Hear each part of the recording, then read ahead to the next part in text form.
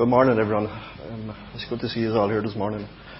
If you've been with us for the last few weeks, you've probably heard and you know that churches all over Ireland are taking part in a nationwide campaign called What's the Story? It's a project that listens to really tough issues and problems that ordinary everyday people face. It deals with heavy questions such as, is there hope in the face of death? Does my life have purpose, or can we make sense of suffering and pain? The subject of this week's story is there any hope after death? Now, death is a very heavy topic, and with good reason. It's deeply personal.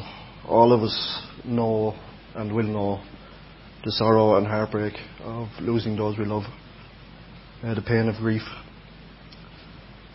of how completely wrong it feels for a life to end and be taken away from us, of the feelings of emptiness and depression that it leaves in its wake. And all of us too will one day die. I mean, death really is as personal as it gets. Even speaking and hearing about it can bring back strong emotions and feelings. I was 4 when I came to fully understand death and the horror of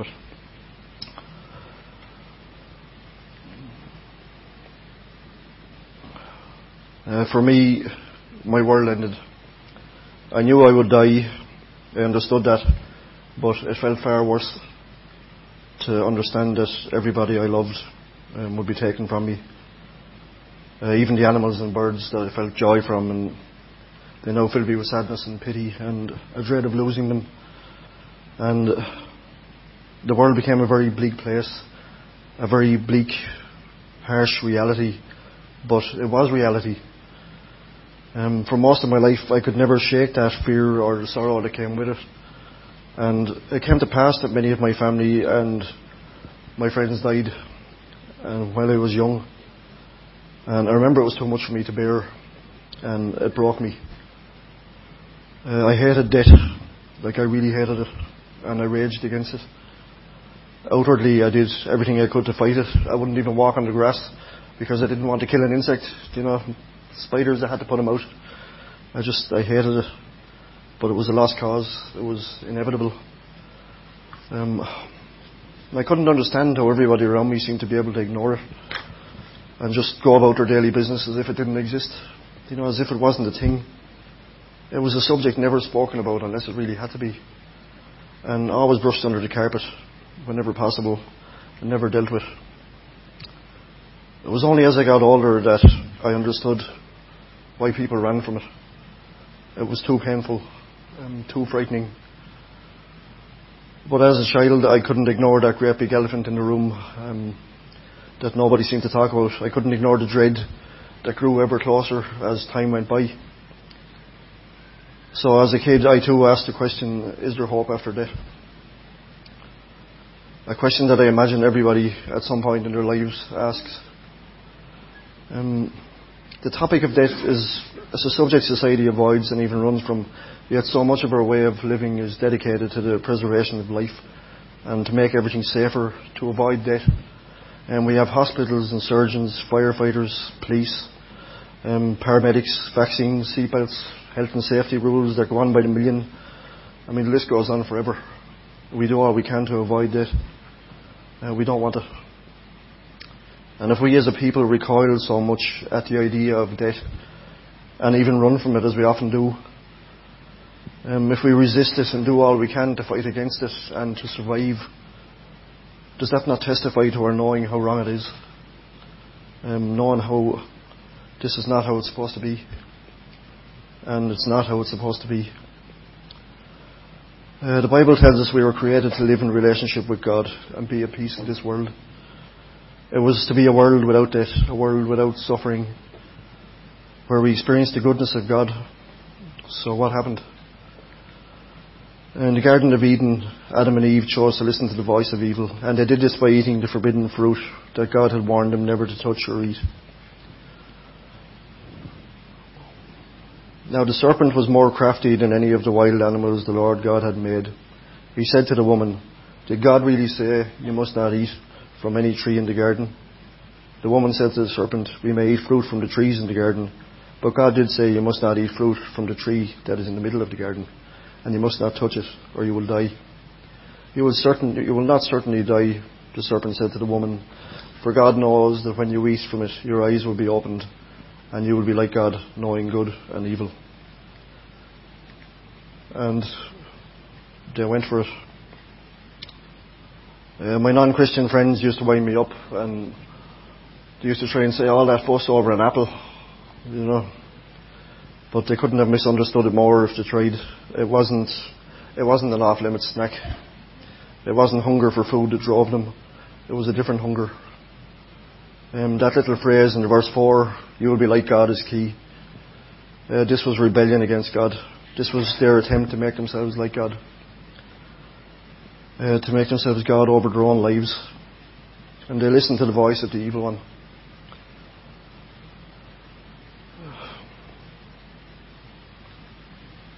And they just stopped trusting. And then they reached out their hand, and it wasn't to take a fruit, but to take God's place and to make themselves God. And here's the thing, when God is the source of all good in the universe, and when God is the source of all life in the universe, and you reject His sovereignty, reject His place in your life, all that's left is death. Eternal separation from God and all that's good. And we have another word for that. That's hell. So death entered this world. Spiritual death first, which is separation from God, and then later physical. So no, this is not how it was supposed to be.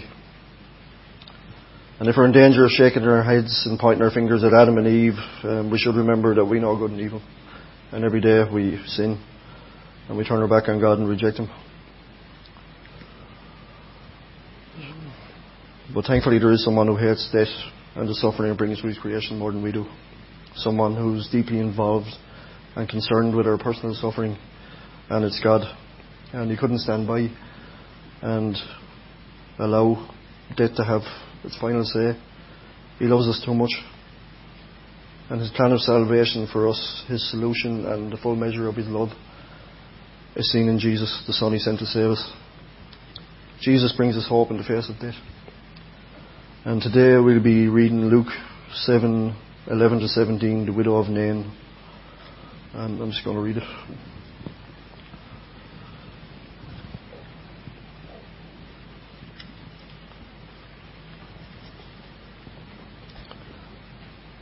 Soon afterwards Jesus went to a town called Nain, and His disciples and a large crowd went along with Him. As He approached the town gate, a dead person was being carried out, the only son of his mother, and she was a widow. And a large crowd from the town was with her. When the Lord saw her, His heart went out to her, and He said, "Don't cry." Then He went up and touched the coffin, and those carrying it stood still.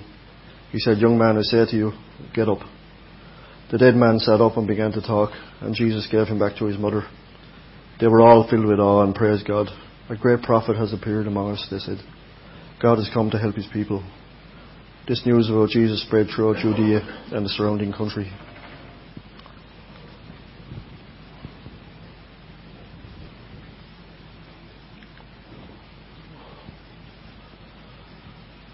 So soon afterwards He went to a town called Nain, and His disciples and a large crowd went with Him. By this time in Jesus' ministry, He was well established. He'd been performing miracles, and He proclaimed the kingdom of God to towns all over. And the 12 had already been chosen, and a large crowd had already followed Jesus and accompanied them this day. And this time it was back to Galilee, back to a town called Nain, where they met another large crowd, a funeral. And as He approached the gate of the town, a man who had died was being carried out. He was his only mother's son. She was a widow, and with her was a large crowd from the town. Now this verse, short as it is, tells us a very sad story. A widow who had already lost her husband now loses her only son. Her beloved child, a child who would have been her only means of support and the one who looked after her. A large crowd of mourners were with her, and this shows us that the town people felt deeply for her. I mean, they knew how tragic this was. And I was thinking over this, trying to visualize the two crowds coming together and the murmur of noise as Jesus' followers headed towards the town. Yeah, on one side, there's the noise of life, there's the noise of people talking, and then on the other, there was the funeral, and it was quiet and solemn, and people mourned, and that was the sound. And it was like two opposite worlds colliding, and one where death had won. And I was thinking, it must have felt like death had won that day. When the Lord saw her, he was moved with compassion. When the Lord saw her, he was moved with compassion for her and said to her, "Do not cry." And I imagine everyone except Jesus and the widow, it probably sounded outrageous to telling someone not to cry at a funeral. But Jesus was visibly moved with compassion and love for her. And I wonder, did he also see in a shadow of things to come, where one day his own mother would grieve for her son? And I wonder, did the widow look at Jesus with eyes of sorrow, eyes that said, "Nothing can be done. Death is the end. My son is gone." Verse 14. Then he came forward and touched the bier, and the bearers stopped. And he said, "Young man, I say to you, rise."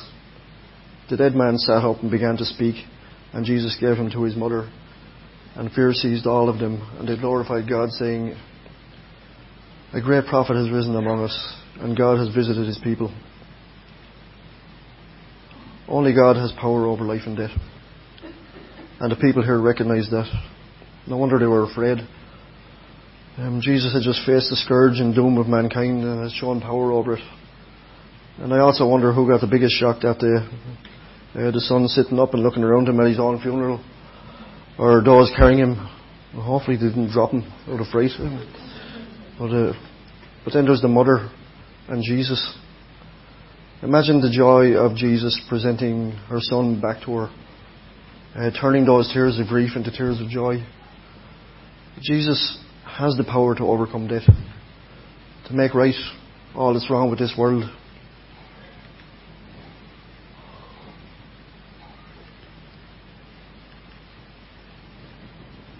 And in the last line, verse 17, it says, "Word about him spread throughout the whole of Judea and all the surrounding region." And you'd have to think it did all right. That's to have power over life and death. I'd really love to think that these two crowds that met that day became one big crowd, one in celebration and joy and praise for God. But the Bible doesn't tell us that. But what it does tell us is that Jesus is the answer to the question, is there hope in the face of death? We're going to watch a short video now from Lynn, and it's a very powerful video, a very powerful testimony.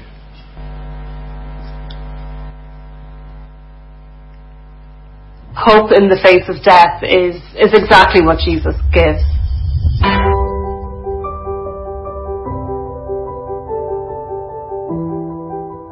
Hi, I'm Lynn. I'm originally from Dundalk in County Louth, and I live in North County Dublin with my husband Peter and 4 of our 6 children. And we lead a pretty busy life. Peter is working in the food and farming business, and we're both very involved in our local church. And of course then, with a large family, it makes for a pretty busy life. So our eldest daughter was born in 2002, just 3.5 years after we got married, and we went on to have another daughter and 4 sons. Timothy burst into our lives on the 16th of August 2014. He was a very special little guy. It became clear in the first week of life that there were some issues. He was born with a cleft of his soft palate, and in the months that followed, he was not meeting his developmental milestones, and so he had what you would call global developmental delay, and other issues. So essentially he had both physical and intellectual disability. Life was pretty hectic. Timothy had a lot of needs. There were usually a lot of needs around feeding, and there were times in his life where he had nasogastric tubes, so through his nose and down into his tummy. He required surgery for his cleft palate, and he had growth hormone issues. He was very small for his age. He actually he kind of eventually dropped down the centiles into off the scale at the lower end for weight, but his head was off the scale at the upper end. He was extremely cute. I often ask God, how did he make him so gorgeous? He was a beautiful little boy, and adored by us all. But life was busy with appointments and therapies. He was under so many disciplines. He had scheduled hospital visits. He had emergency hospital visits. So he had a lot of challenges, and life was extremely busy for all of us. I guess especially for myself and Peter. Just before Timothy's 3rd birthday, we were on holiday in Kenmare, and he had his first seizure, and that required a couple of emergency trips to Cork University Hospital. And Timothy developed quite a severe epilepsy, a medically refractory epilepsy, which means that his seizures never came under control with medicines.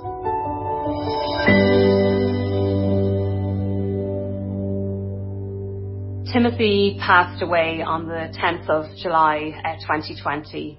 He died of sudden unexpected death in epilepsy at night time. So actually I had gone to bed really late that night, and Timothy shared our bedroom, myself and Peter's bedroom, because of his seizures and just for his own safety. And I found him that night, and he had passed away.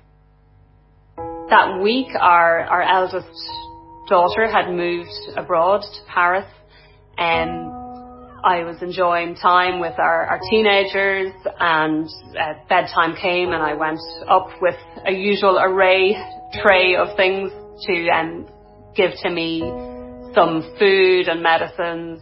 And when I went to Timothy, he was in bed and very still.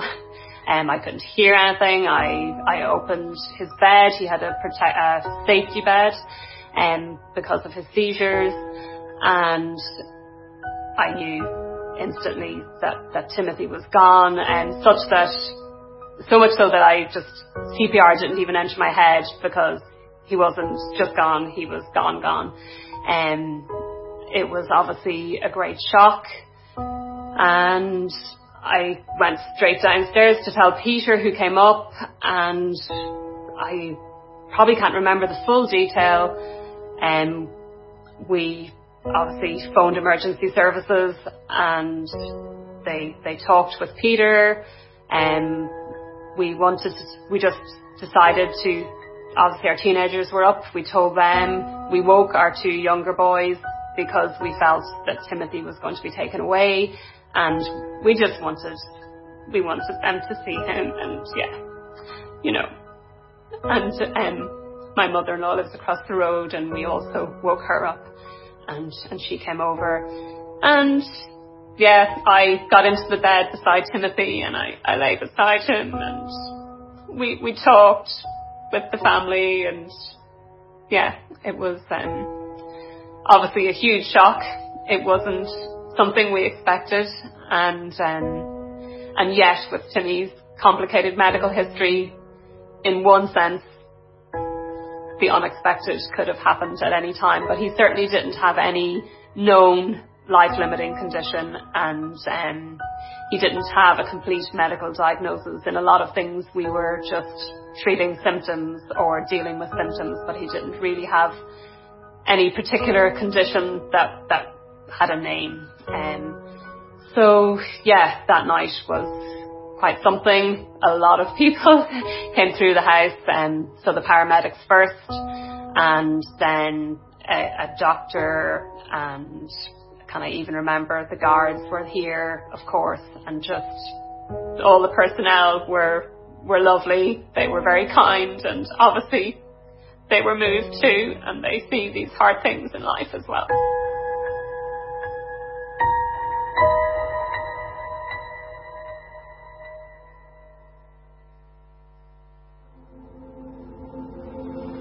We fully believe that the Bible is God's word, and all that's in it is true. So as Christians, we know that those who know Jesus will go to be with him. And Jesus said to the thief on the cross, "Today you will be with me in paradise."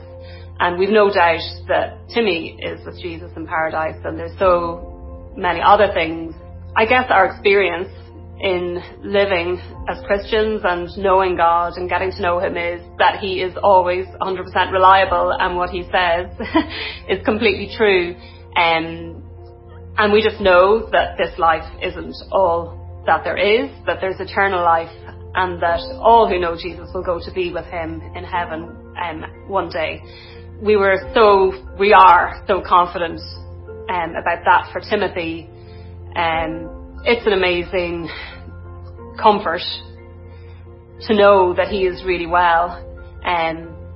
It would seem strange in a sense to have peace at a time like that. And really, I can only say that it was just that peace that God gives. In the devastating loss of losing Timmy, we also knew straight away that he was with God. He was with Jesus in heaven. And that just completely, more than counterbalanced the loss. I guess we were able to remind ourselves of that reality. But of course, while still facing this huge shock and loss at the same time. Our real hope in that time of losing Timmy was completely in knowing God and knowing who he is, knowing his nature, knowing that he has prepared a place for those who love him, to be with him. And we knew that Timothy was with the Lord, and he was with God. And in that initial loss, and even going forward, really our hope is because of Jesus. Life has that way of throwing curveballs at us, and I just know there is no storm or no difficulty too difficult for Jesus, and the peace that he gives and brings and the hope that he gives and brings is incredible.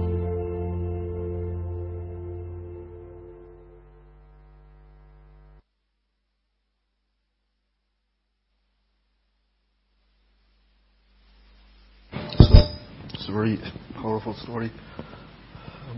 You could feel it when you listen to her.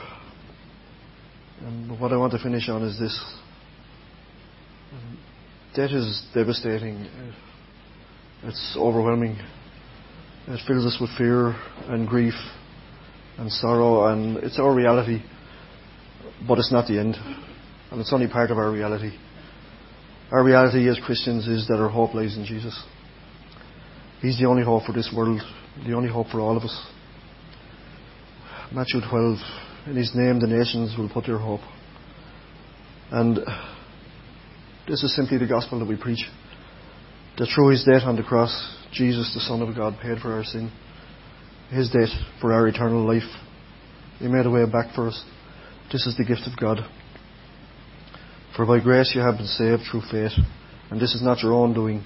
It is the gift of God, not as a result of works, so that no one may boast. God's offer of salvation is for everyone who would receive it. For everyone who would trust that Jesus is who he said he is. That when we repent, he forgives us our sins forever and adopts us into his family as children of God. 1 John, I write these things to you who believe in the name of the Son of God, that you may know you have eternal life. And at that very moment of trust in him, we have moved from death to eternal life, and from eternal separation back to eternal relationship with God. And Jesus becomes Lord of our lives. And if you've never heard the gospel before, and eternal life sounds too good to be true, then I agree with you. It does sound too good to be true. And if it brings you to the place of questioning and asking, how do we know it's even true? Well, that's better again, because our faith in Jesus is built on evidence, and we welcome a chance to share it with you and answer questions if you want to hear more. So I really hope God has spoken to you today through his word and through Lynn's testimony. We all need daily reminders of who Jesus is, and that because of him as Christians death won't have the last word in our lives. Remind us that though we are often afraid and we live in a reality where we don't actually have to be, Jesus loves us and He saved us. This is our reality and our hope for this world. And I pray God will help us enter into that and live it out more and more as we share this good news with those around us. And I really hope God has spoken to you through that today. And let's pray before we finish. Lord, thank you for your word that helps us to get to know who you are and all you've done.